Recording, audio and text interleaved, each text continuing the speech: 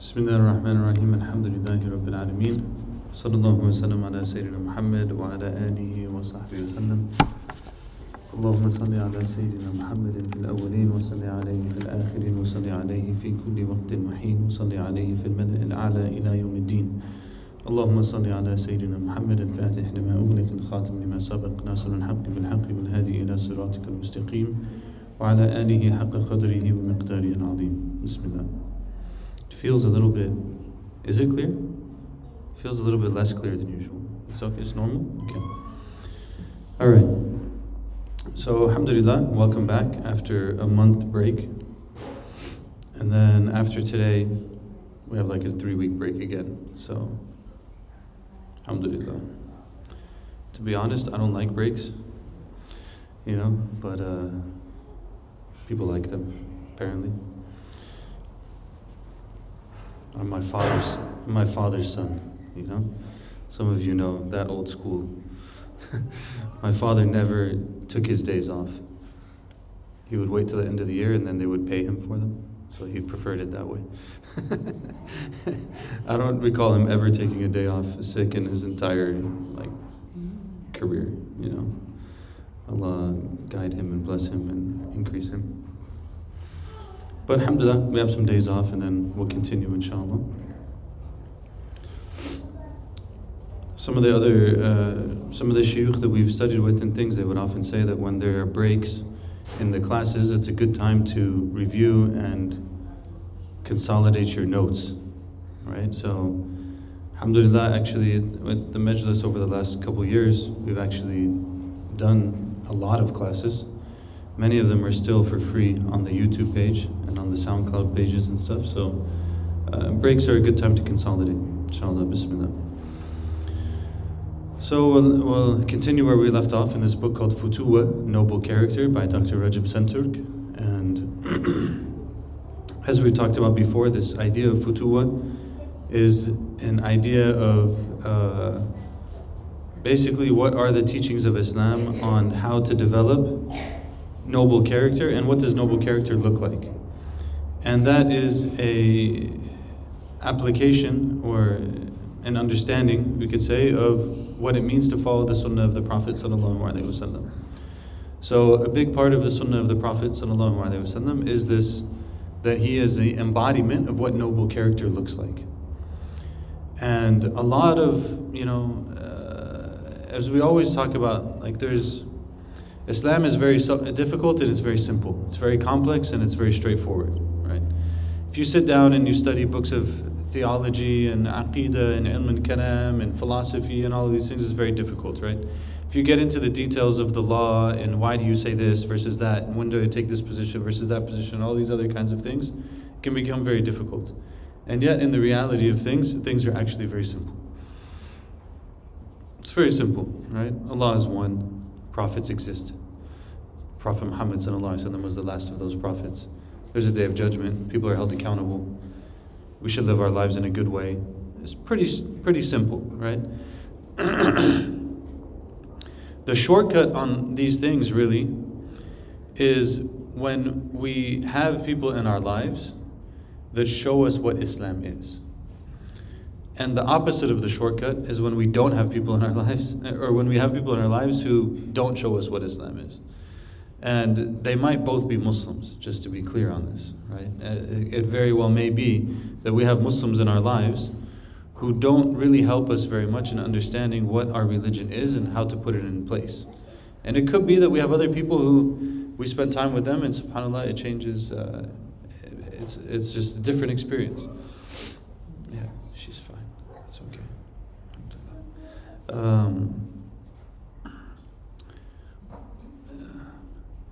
So we want to always combine between these things, as we talk about all the time, right? We want to try to obtain a sound understanding of what Islam is based on knowledge.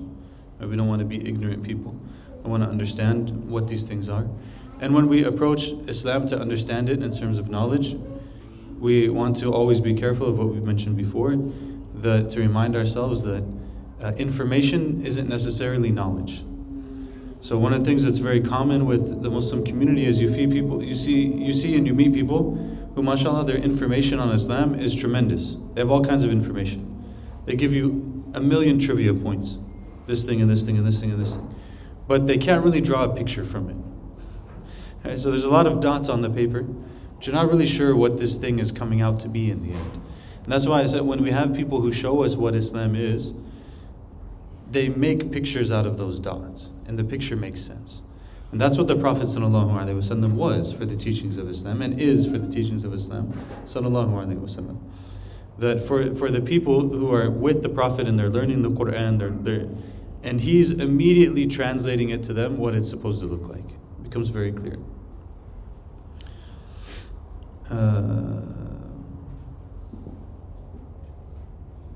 For Western Muslims, I think that this is a big challenge.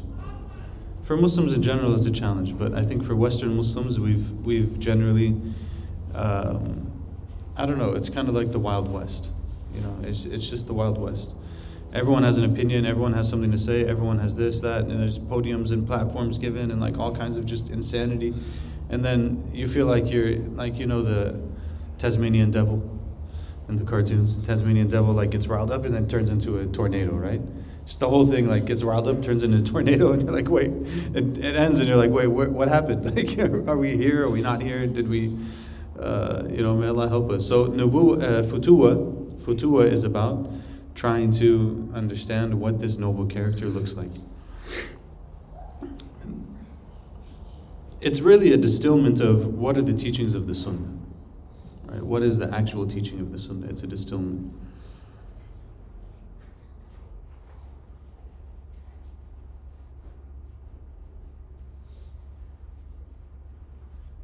There's something I want to say. I don't know if I should say it, and I don't know if it will be understood, but I'll just say it anyway since I already started. Which is that when we can find people like this, it's hard to explain.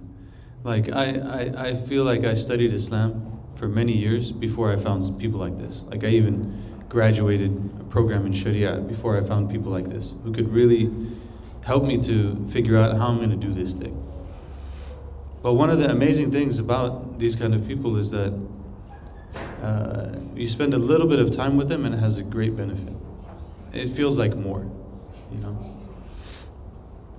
One of the reasons why we had a break, obviously, because we were in Mecca and Medina. Alhamdulillah, the trip was wonderful.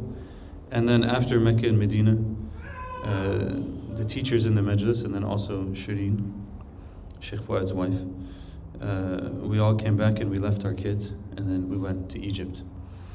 And the reason we went to Egypt was essentially to try to see one or two of our teachers and spend a little bit of time with them.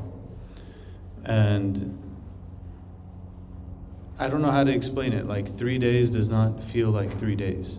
3 days feels like 3 years. Like it really feels like that. And you know, may Allah give us good people around us that can help us, inshallah.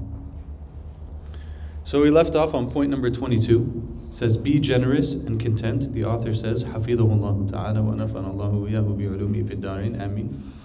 Be generous and content even in times of scarcity. Be generous and content even in times of scarcity.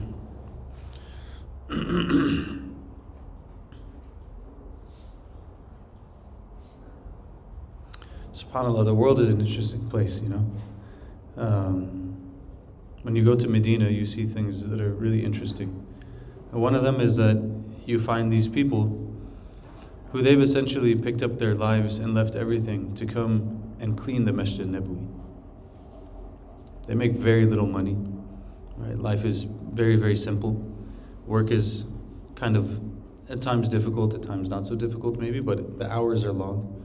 And you can see the fatigue on their faces and everything. But they get to spend their whole day in the Masjid of the Prophet sallallahu alaihi wasallam.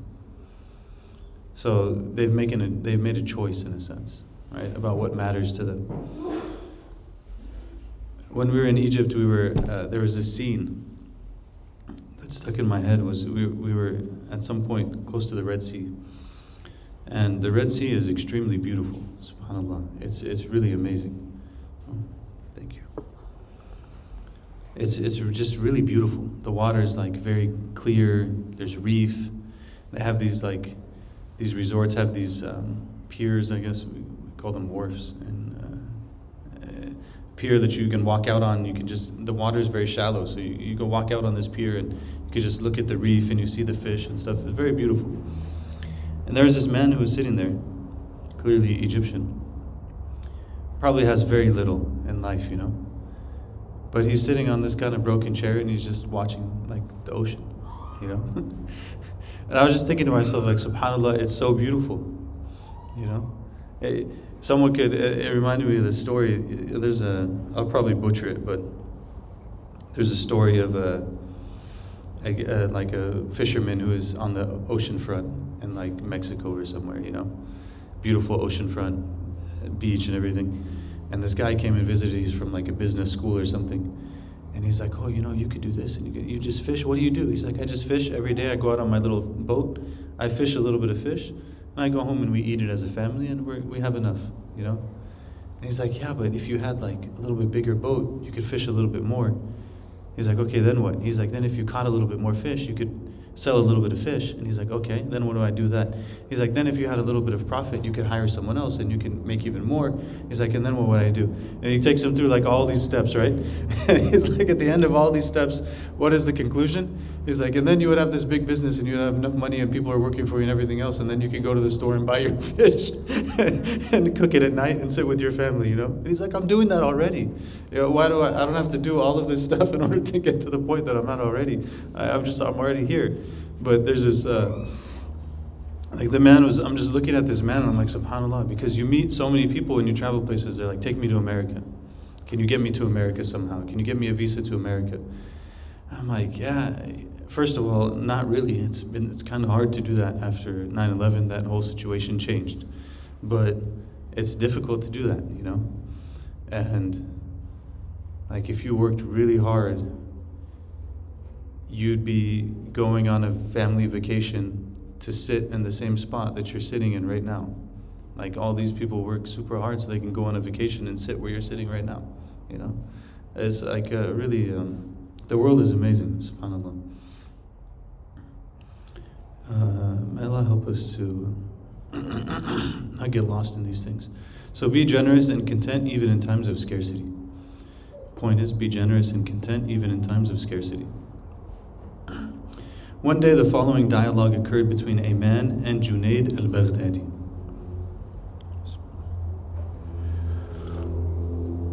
There's a lot of interesting things to learn from this dialogue. Between a man and Junayd al-Baghdadi. The man said, what is Futuwwah according to you? Junayd said, if we are deprived from something, we show patience. If we are given something, we thank Allah. Okay? So the man comes to him and says, what's Futuwwah? It's noble character. What is it to you? He said, if we are deprived, we show patience. And if we are given something, then we thank Allah subhanahu wa ta'ala. The man said to him, the dogs in our village do the same. You get it? He said, that's what the dogs do. The dogs do that. If they don't have food, they're patient. If they get something, they share it with each other. Like, how is this noble character? You're just saying that something that animals do, right? So then Junayd said, okay, so what is Futuwwah according to you? The man said, if we are deprived from something, we thank Allah. If we are given something, we distribute it to other people. So the first one was, if we're deprived, we show patience. And if we are given, we show gratitude. He said, that's what the dogs do. He said, okay, so what is it according to you? He said, if we are deprived of something, we show gratitude. And if we are given something, we distribute it. Amazing, huh? It's a very interesting interaction for a number of reasons, actually. The most important reason why this is a very interesting interaction is because Junayd is Imam al-Ta'ifa. He's the Imam of the Qawm. Like, what does this mean? It means in Aqidah we have Imams. We have Abu al-Hasan al-Ash'ari. We have Abu Mansur al-Maturidi.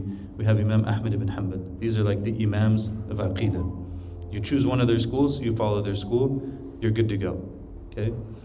In fiqh, we have Imams. For Sunnis, we have Abu Hanifa, we have Malik, we have Shafi'i, we have Ahmad ibn Hanbal. You follow one of them, you're good to go in fiqh. Right? Do this, don't do that. In spirituality, they always say, in spirituality, the Imam is Junayd. He's the Imam. It's him, like the one in the story. He's the Imam. He's like the guy when it comes to spiritual refinement and rectification and all of these kind of things. Now someone might hear that and be like, well, that kind of puts a question mark on him, in like a very Western sense. We would say, well, that kind of, like he should have known that, right? The person who's an Imam in this field doesn't know it, isn't the Imam only because they know everything. They're the Imam because of who they are. What does that mean? It means in the realm of spirituality, they always talk about going on the path. When you go on the path, you're on a journey. You don't just like get there and you're done. It's a never-ending journey, essentially. The person is always growing in their relationship with Allah subhanahu wa ta'ala. So what makes him the Imam is not necessarily that he has the answer to everything. What makes him the Imam is look at the way he responded. Right? Most people, if they're the Imam, and I don't mean like the Imam of the masjid, I mean like the Imam of the world. Right? He's the Imam of the Ummah in this field. And someone comes to him and asks him a question in his field. And he answers the question in his field. And the guy tells him what? That's what the dogs do. What would the normal response be? You're going to get like a little bit offended, right? A little bit offended, a little bit defensive. Like, do you know who you're talking to? He didn't do any of that. He didn't try to like re-explain it. No, this is what I meant. Let me give another angle to it. He didn't try to do any of that. This man came to him, he asked him the question, he got the response that he got. And he said, okay, then you tell me. Like, not in like a challenging way, or in like a, okay, if you know better, then you tell me. No, he's actually asking, like, subhanAllah, this man has clearly, by his answer, he has some insight, right? So what is Junaid thinking? We can imagine a little bit. He's thinking, this man has some insight. Let me ask him. Maybe he has a better answer than the one that I gave, right? And then the man gives his answer, and he gives an amazing answer. And he accepts it. So everyone is going on like a journey, so to speak. Even people who, like I can think of people who I consider them to be teachers. And I think about them 5 years ago, and I think about them today. And alhamdulillah, may Allah continue to protect them and increase them. And they are not the same people they were five years ago. Like every interaction is different than it was. Not that the other ones are bad. They're just different. Like it's just better. The person's better, they're stronger, they've grown, they've increased. Right? So even Junaid, radiallahu anhu, he's the Imam. He's the Imam because he's going to keep growing. Radiallahu ta'ala anhu. He's going to keep growing. The author says, if we were forced to choose just one word to replace Futuwwah, it would most likely be generosity. Generosity is a quality of people who enjoy giving. People who enjoy receiving more than giving cannot be generous. For to be generous, one must first cleanse the heart from stinginess, selfishness, jealousy, and love of wealth. Therefore, generosity goes hand in hand with the extremely important virtue of contentment, rida. So if someone's going to be generous, they have to be free from stinginess, selfishness, jealousy, and love of wealth. How do they get free from all of those things? Is they have contentment. Actually, what I have is enough. And I'm okay with it.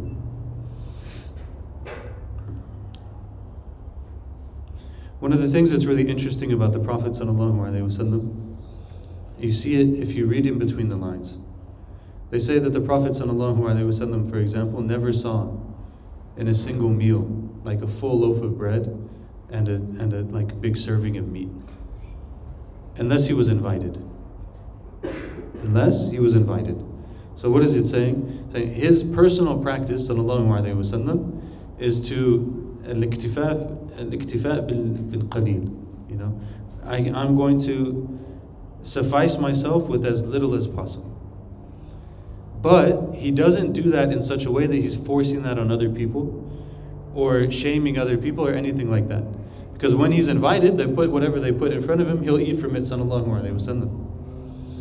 And he might even eat to his fill, sallallahu alaihi wasallam. By the way, to his fill means 1/3, 1/3, 1/3. That's not to our fill, to the sunnah fill, which is 1/3, 1/3, 1/3. So he might even eat that much, sallallahu alaihi wasallam. And then when he's in his personal life, it won't be that way, right? Why? Because how do I have this contentment? How do I train myself on this contentment? Is to have as little as possible. I remember one brother, subhanAllah, they told me about him. He passed away, Allah yarham. I know his son. And mashallah, he had many, many good qualities, this man. But I remember one time shortly before he passed away, we were in the masjid together at Fajr time, and he was there. And he was standing for Salat in Fajr, and you could tell it's very difficult for him to stand in Salat. It's very difficult for him to make sujood. But like, he's going to stand, and he's going to make ruku', and he's going to make sujood as long as he possibly can. Rahimahullah.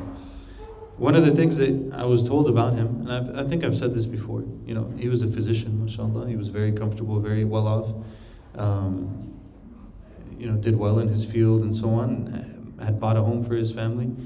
He bought a home for his family, he probably bought it cash, just because I would assume, I can't remember if I knew that piece or not, but I would assume that he bought it cash. Like, okay, we'll live in this apartment, especially because he has a high income, mashallah. We'll live very simply for 5, 6, 7, 8 years, and we'll save all the money, then we'll buy the house cash, so we don't have to worry about it, right? So he had his home. They said you go to the home, there's very little in it, except for maybe like what the family needs to be comfortable. And then when he passed away, it took them like no longer than half an hour to go through all his stuff. They like went to his closet was like nothing was there. Few things, few items. Everything else, nothing was there. This was his whole life. So he bought these things and he gave these things and donated to things and so on and so forth to help other people. But he himself, his personal life, a couple of outfits, they fit in the closet, a couple of probably pieces of paper that are important, maybe some books that are probably given to his children, it's done.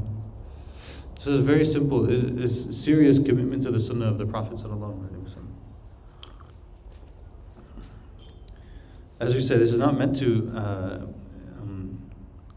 because like guilt tripping is such an essential part of our Muslim culture, unfortunately. Anytime you bring up stuff like this, the immediate response is people feel really guilty, they feel shame, they feel all these kinds of... It's not the point. The point is to understand the sunnah of the Prophet ﷺ and take steps towards it as best as we can. Everyone's circumstances are different. But they develop this rida, this contentment in their heart.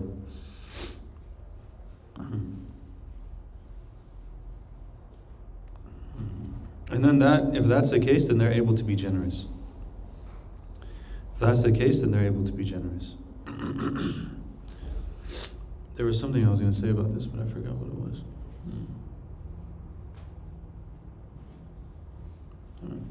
As we can see from the dialogue above, the feta is generous and contented not only in abundance but also in times of scarcity. Being generous and contented is one of the basic rules of Futuwwah ethics. Being contented in abundance is a good virtue, but being contented in times of scarcity is an even greater virtue. That's not easy. The Prophet ﷺ, when sometimes people would come to him, they'd ask him for things, and he didn't have anything to give them. He would tell them, go to the marketplace and take it out on my name. Sallallahu Alaihi Wasallam. This is a high level, This is not that everyone should do this, okay? Don't like max out your credit cards for other people and stuff like that. But he, Sallallahu Alaihi Wasallam, would do that. He wouldn't say no. So if they come, either he give them dua, or he tell them, give them some advice. Or he tell them, go take whatever you need and put it on my tab. And then he or someone else would pay it, Sallallahu Alaihi Wasallam. As for how much one can give, the feta always gives in proportion to what he has, because he knows that whoever does not give from a little will not give when he is rich. And this is an important principle. The issue is not like, I'm going to wait till I have such and such and then I'm going to give. But we give in proportion to what we have. So if we have very little, we still give. Okay, I'm going to give $1. Cash, by the way, it was a lot easier. Many things were much better when it was cash. Cash made this a lot easier. If you have a little bit of cash, you have a few dollars, you just take the dollar out, you drop it in, you feel like, alhamdulillah, it's easy to do, When everything is by credit, it's different. Like, you're putting this thing in. Sometimes it's better in a way because you don't feel it the same way. Like, you just add some numbers and you're like, okay, alhamdulillah. But it's cash was easy, and they used to do it. Like they say from the etiquettes of Jummah, Ibn Taymiyyah, I think it was, used to do this, rahimahullah, that they would carry money in their sleeve. I don't know what their sleeves are like, because you hear a lot of stories about things happening in people's sleeves, like in the old books. So they carry money in their sleeve, and then on the way to Jummah, he would like take it out and give it to poor people along the way, you know. But that's a good thing. And also, these communities were very mixed, not like the U.S. is usually. You know, in these communities, the poor and the wealthy are side by side. Everyone knows what to do with everything all the time. I told you when we were in Gambia during Ramadan and we had to do Zakat al-Fitr, right? So we asked the Imam, we're like, can you, what do we do for Zakat al-Fitr? And he looked at us like we were crazy. We're like, yeah, what do we do? He's like, what do you mean? We're like, do we give it to you? Do we give this? And then he got even more confused. He's like, I don't understand. There's poor people, you give them the Zakat al-Fitr. like you just walk in the street and you give it to the people that you can tell they need it. You know, I was like, subhanAllah, this is Islam in America. Like usually you come to the masjid, everyone gives it to the masjid tries to distribute it on time. It's hard to do. You know, it's its own scene, right? Depending on where you live. As we can see from the dialogue above, everything else, whatever I said, they give according to proportion, which is the point. You give according to proportion. If a person is not giving because they're waiting till they have money, they probably aren't going to give so much when they have money. And, may Allah help us. May Allah help us. There is merit. I've noticed something in the community, and I understand it at some level, but we have to be careful with it too. There's a lot of sentiment around like, well, we've been giving and giving and giving and giving and giving, and it just goes, right? Yeah, like historically, a lot of things were built with endowments. They weren't built with donations, with sadaqah. Sadaqah is different than an endowment, right? Endowment would be someone is very wealthy, they have a business, they die. They say, after I die, this business, all of the profit forever goes to institution X. That's how all of these things were built. It wasn't built off like the regular person's $100 here, $100 there. $100 here, $100 there was usually more for like the poor. That's where your sadaqah would go, right? Institution building is happening through endowments.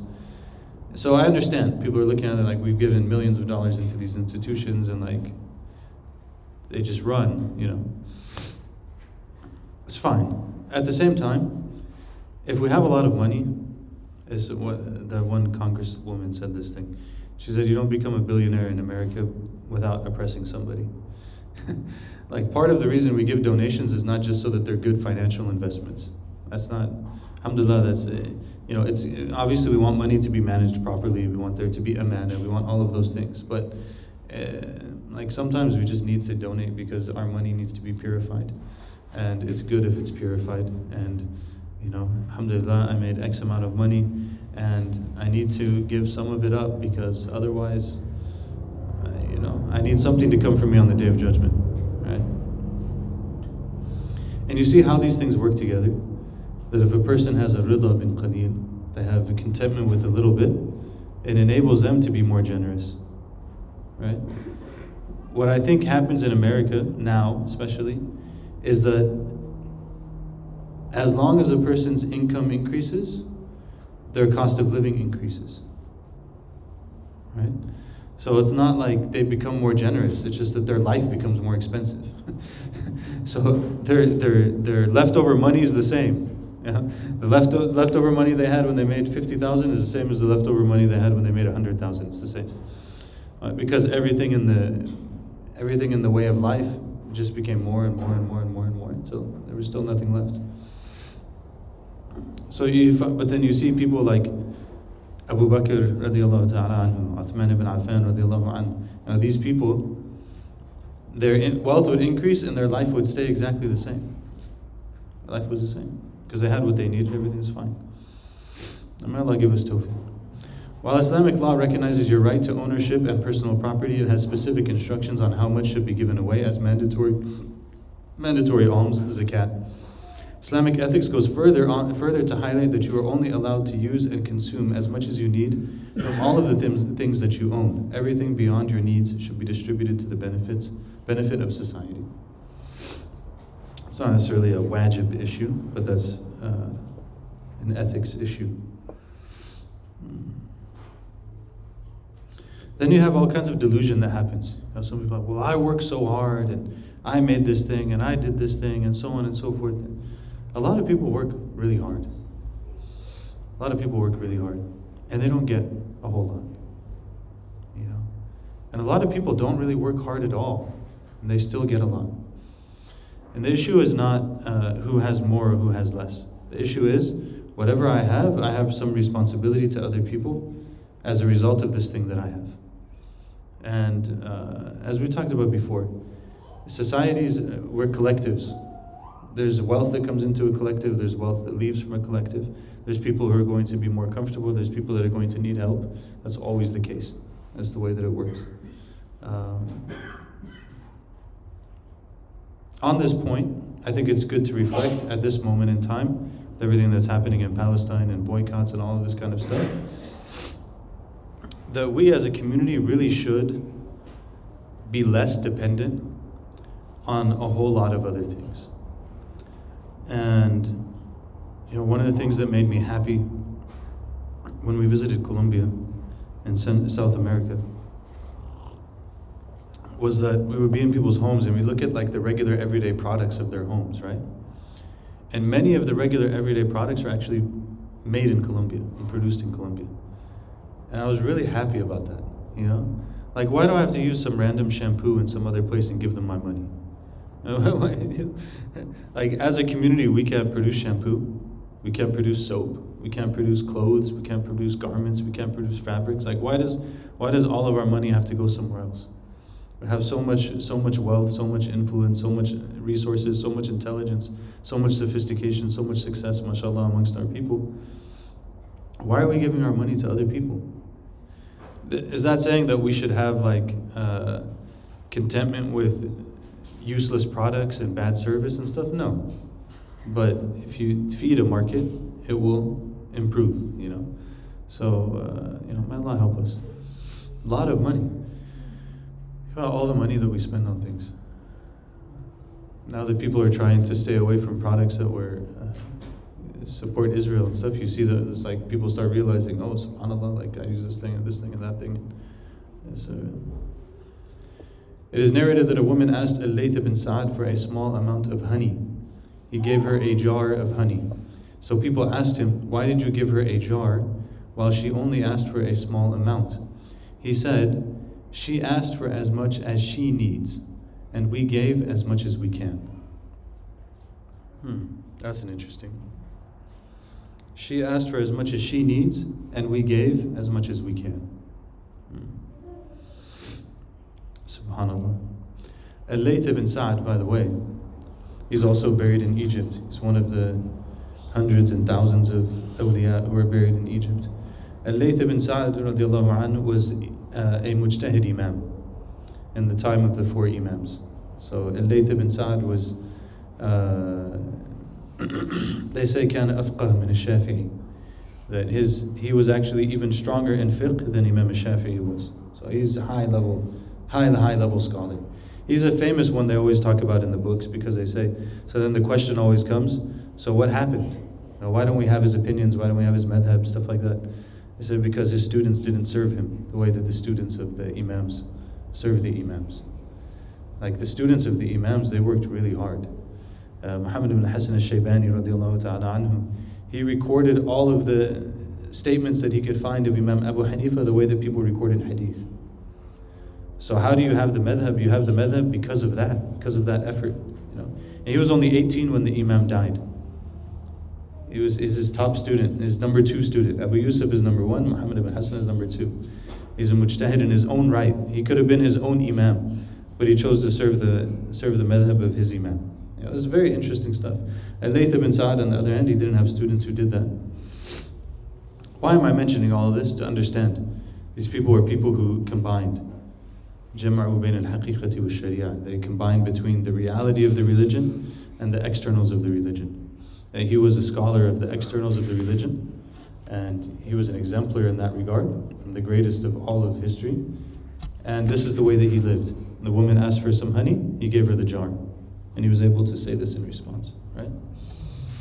Last but not least, being generous also means adopting one of the attributes of Allah subhanahu wa ta'ala, who is known as the most generous, and Kareem. And remember, Allah is generous to those who are generous to His creatures, His creation. They say, التخلق بأخلاق الله. The idea is that there are attributes that Allah subhanahu wa ta'ala has in His names. We want the ones that are appropriate to do so, we want to try to embody those. Okay? So one of those would be being kareem, being generous. And Allah subhanahu wa ta'ala is al-Kareem, and we want to be kareem. MashaAllah. There's a brother who took care of us when we came to Egypt. Just for the few hours, him and his wife, mashallah, they really took care of us. And his name is Kareem. So I'm remembering that, subhanAllah. I told him afterwards, I told him, Inta ism ala al-musamma.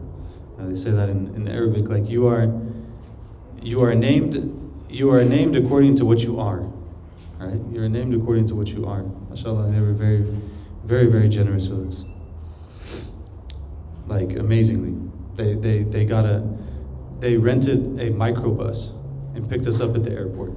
You know, like not just because there were several of us. They picked us all up, they put all the luggage in, and they had reserved the guy for the night because it was nighttime. And we wanted to do certain things. You can't really do them at night usually. But they had arranged with the people who like take care of these places. Like we wanted to go to the burial place in the masjid of Ibn Atta'ala secondary, rahimahullah. And then there's other people that are buried close by there. So they arranged, like they found out who's the person who takes care of this place that stays there. And they went through the trouble to call him and to tell him we're going to be there, but it's going to be like midnight, you know, can you be awake? Can you take care of it? So on, so they took care of it, alhamdulillah. It was really beautiful. And there was one special moment in all of it, which was, for me it was very special, for Shaykha Muslima. Which is that from the places around that area where all these righteous people are buried, there's a place called the Khalwa of Sayyida Nafisa. Sayyida Nafisa was this pious woman, you know. She was from the teachers of Imam Shafi'i. And she was known to be very strong in her worship and her piety, that her dua was answered, all of these things. Imam Shafi'i held her in such high regard. She wouldn't really leave her home very much in her older years. But he held her in very high regard, so his request was that when he dies, that he's taken to, basically they pray the janazah outside her house so that she can join the janazah, because it's very important to her that she prays on him, you know, it's very important to him, so from the things that's in that area is like this little, it's really amazing, it's like a little half circle room, and it's just a musalla, and there's like a mihrab, and it's like her place. It's like where she would worship. She would seclude herself and worship there. And subhanAllah, the guy was there, so he was able to open it, and like we were able to go in and like pray there. It was really cool to feel like this is where this pious woman used to pray. So alhamdulillah, they did all of that for us. Kareem and his wife. Allah bless them and increase them and accept for them, and give them all kinds of openings. He has some important exams right now. May Allah give him tawfiq and make things easy, inshallah. Alright, 24. Offer food and give gifts wholeheartedly. Offer food and give gifts wholeheartedly. Abdullah bin Salam reported that the Prophet ﷺ said, O people, greet one another, feed people, strengthen the ties of kinship, and be in prayer when others are asleep. You will enter Jannah in peace. This hadith, it said that this is one of the first things the Prophet ﷺ said when he came to Medina. He said, Afshu salam wa at'imu ta'am wa sallu al-arham wa sallu al-nasu niyam tadkhulu al-jannata bi salam. It rhymes in Arabic, it's very beautiful. He said that, say salam to one another, feed people, take care of your family relations, pray when people are asleep, and you will enter paradise. One of the most basic characteristics of Futuwwah is generosity, and one of the most important aspects of generosity is sharing. Sharing makes the people of Futuwwah happy. There are various manifestations of generosity, but the most important of all is offering food. The Prophet ﷺ used to serve food to his guests in his house. He would also advise his companions to greet people they know, and even those they do not know, and to offer food. One of the best forms of hospitality is to serve the food that the person prepared himself in his own home to his guests. This is the ideal way. Again, we talked about before, when you make this too hard, you no longer want to do it. And this is, our cultures are generally very generous, mashallah, but sometimes too much so, to the point that it becomes prohibitive. So it's so hard to invite someone that I don't want to invite anyone anymore. But actually what you see from the righteous people, and definitely from the mashayikh and stuff like that, may Allah forgive us and help us, is that their doors are always open. Everyone's coming through. Like some of the especially when they get older and stuff, you see it. With the mashayikh, like it's like their house is just, it's like it's a public space. Everyone's coming through all the time. And everyone who comes through is getting fed. All of them are getting fed, everyone's getting fed. Are they getting fed something like unbelievable? No, they're just getting fed something. It doesn't have to be like the most gourmet meal or something like that. Actually, I like something. I was at Dar Ulum yesterday, Mufti Shakib's place for Fajr. And after Fajr, it was really nice. One of the uncles, he made some like milk tea, you know. And everyone who was there, they had the tea, and they rolled out the little rug, and they want to do some generosity, right? But there's not really anything there. So they bring the tea, and they bring like a little box of those like Nature Valley granola bars, and they dump out the box and start distributing the box of granola bars to everyone. But everyone was getting something, right? It's like this, the spirit of generosity was there. So ideally, even when people come, we serve them from our own food, not that we ordered out. And there's nothing, it's not bad. Alhamdulillah, it's all generosity. But the best thing is actually to serve people with their own food. And then the even best thing is for everyone to be so easygoing about it that everyone's happy about it regardless.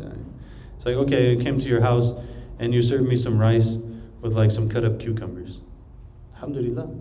It's a beautiful meal. At least we get to enjoy it together. And it came from your hands. And there's a barakah in that doesn't come from the food that's outside, and so on, right? For those that are in the seminary, you know that this came up in one of the texts in the seminary, right?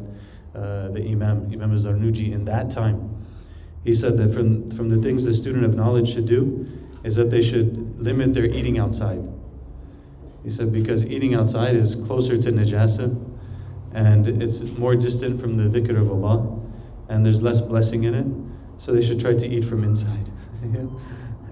You know, sometimes people don't like these things, but truth is truth.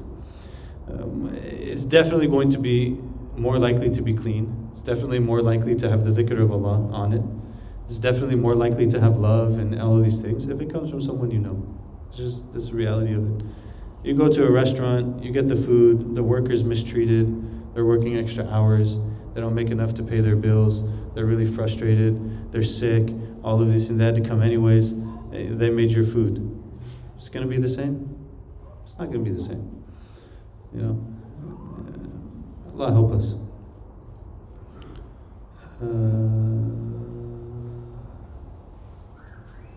Serve the food that a person prepared himself in his own home to his guests. Another manifestation of sharing and generosity is giving gifts. Giving gifts is a sunnah. Our beloved Prophet ﷺ said, give gifts to one another and you will love one another. Tahadu tahabbu. It's a jawab talab. That if you give these gifts, he's telling us, give gifts. And he's saying, if you give gifts, you will love each other. So it's like, they come from one another. He also loved to give gifts, sallallahu alaihi wasallam, and he gave generous gifts to people he knew and people he did not know. Again, some of the shuyukh were like this. Shaykh al-Husri had said about him, rahimahullah, you know, the great Qari, Shaykh al-Husri, he used to have crates of masahif delivered to his home. Like crates. Why? Because he's giving them out as gifts. And so many people would come to visit him, and every person that came to visit him, they leave with a mushaf. You imagine? You leave with a mushaf, but you left with a mushaf that came to you from Shaykh al-Husri. It was like, I always call him the undisputed heavyweight champion of Quran in the last 100 years. You know, he's the man. You have a Husri Quran that came from an Husri. You know, everyone had, so they would give gifts like this. Giving gifts is superior to giving charity. Our Prophet ﷺ and his family never received charity, but they accepted gifts. We know this, right? From the sunnah of the Prophet, he doesn't take charity, but he'll take a gift. He doesn't take charity, but he'll take a gift. Our Prophet ﷺ never did that. In addition, giving a gift does not humiliate the recipient as charity does, because the gift is given to everyone whether in need or not, but charity is given to the poor only. It's not necessarily humiliation, but like, it's not the same, right? It's not the same. For this reason, even while giving zakat, it would be more appropriate to give heartedly in the form of a gift. But one of the things about giving zakat is you don't have to tell the person you're giving them zakat. If you know that they are in need of zakat, and you can give them this money without them knowing that, but you make the intention, of course, to do zakat.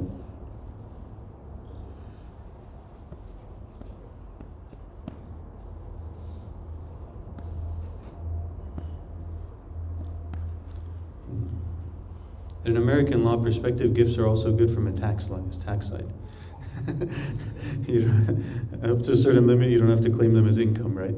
So this is also something to consider.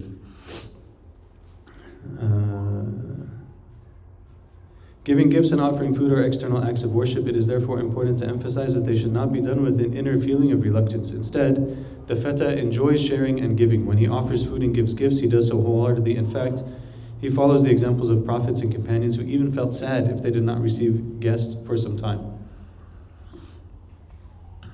It is said that Ali ibn Abi Talib radiallahu anhu was sad and cried as he prayed to Allah when for a period of 7 days his home was not graced by a guest. He sought forgiveness as he assumed that not being granted a guest was a punishment for a sin he had unknowingly committed. That's really interesting, huh? Really interesting. I didn't have any guests for 7 days. So he's crying, he's upset, making tawbah. And what have I done that I have no guests? My house doesn't have the blessing of a guest. What have I done? I've done something wrong. I need to get this right. Oh, subhanAllah. Which brings us to 25, which we'll do next time. Let your generosity and goodness surround all people equally without discrimination. Inshallah, we'll do that one next time. هذا وصلى الله وسلم على سيدنا محمد وعلى آله وصحبه وسلم الحمد لله رب العالمين. We're on 25. I think there's like something like 40, right?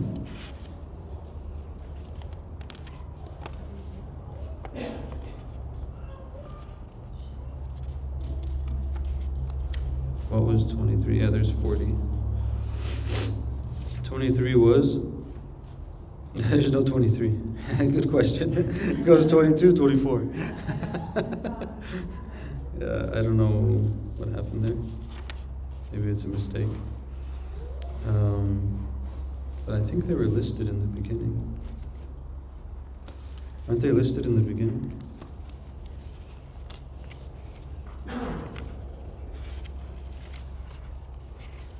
Someone has the book, they might see it. I can't remember who it was on our trip, actually. 23 in the picture? What's 22 in the picture? Be generous, practice self-restraint, and contentment in times of need. 23 is value and remain faithful to the friendships you make. And what's 24? Share food and gifts with others. Yeah. And So 23 was missed. 23 was what? Value and remain faithful to the friendship you make. To the friendships you make. Okay. He didn't include it in the commentary, you must have missed it. Value and remain faithful to the friendships you've made. That's a good one. Maybe I'll try to share something about that next time, if you guys remind me. It shows it there, Farouk. Do you see it in yours? This is different. There's like 50. Yeah, okay. Oh, it's up. Can you pass it? Maybe it's a new version. Someone had this when we were in our travels. Someone showed it to me. I was like, oh, mashallah.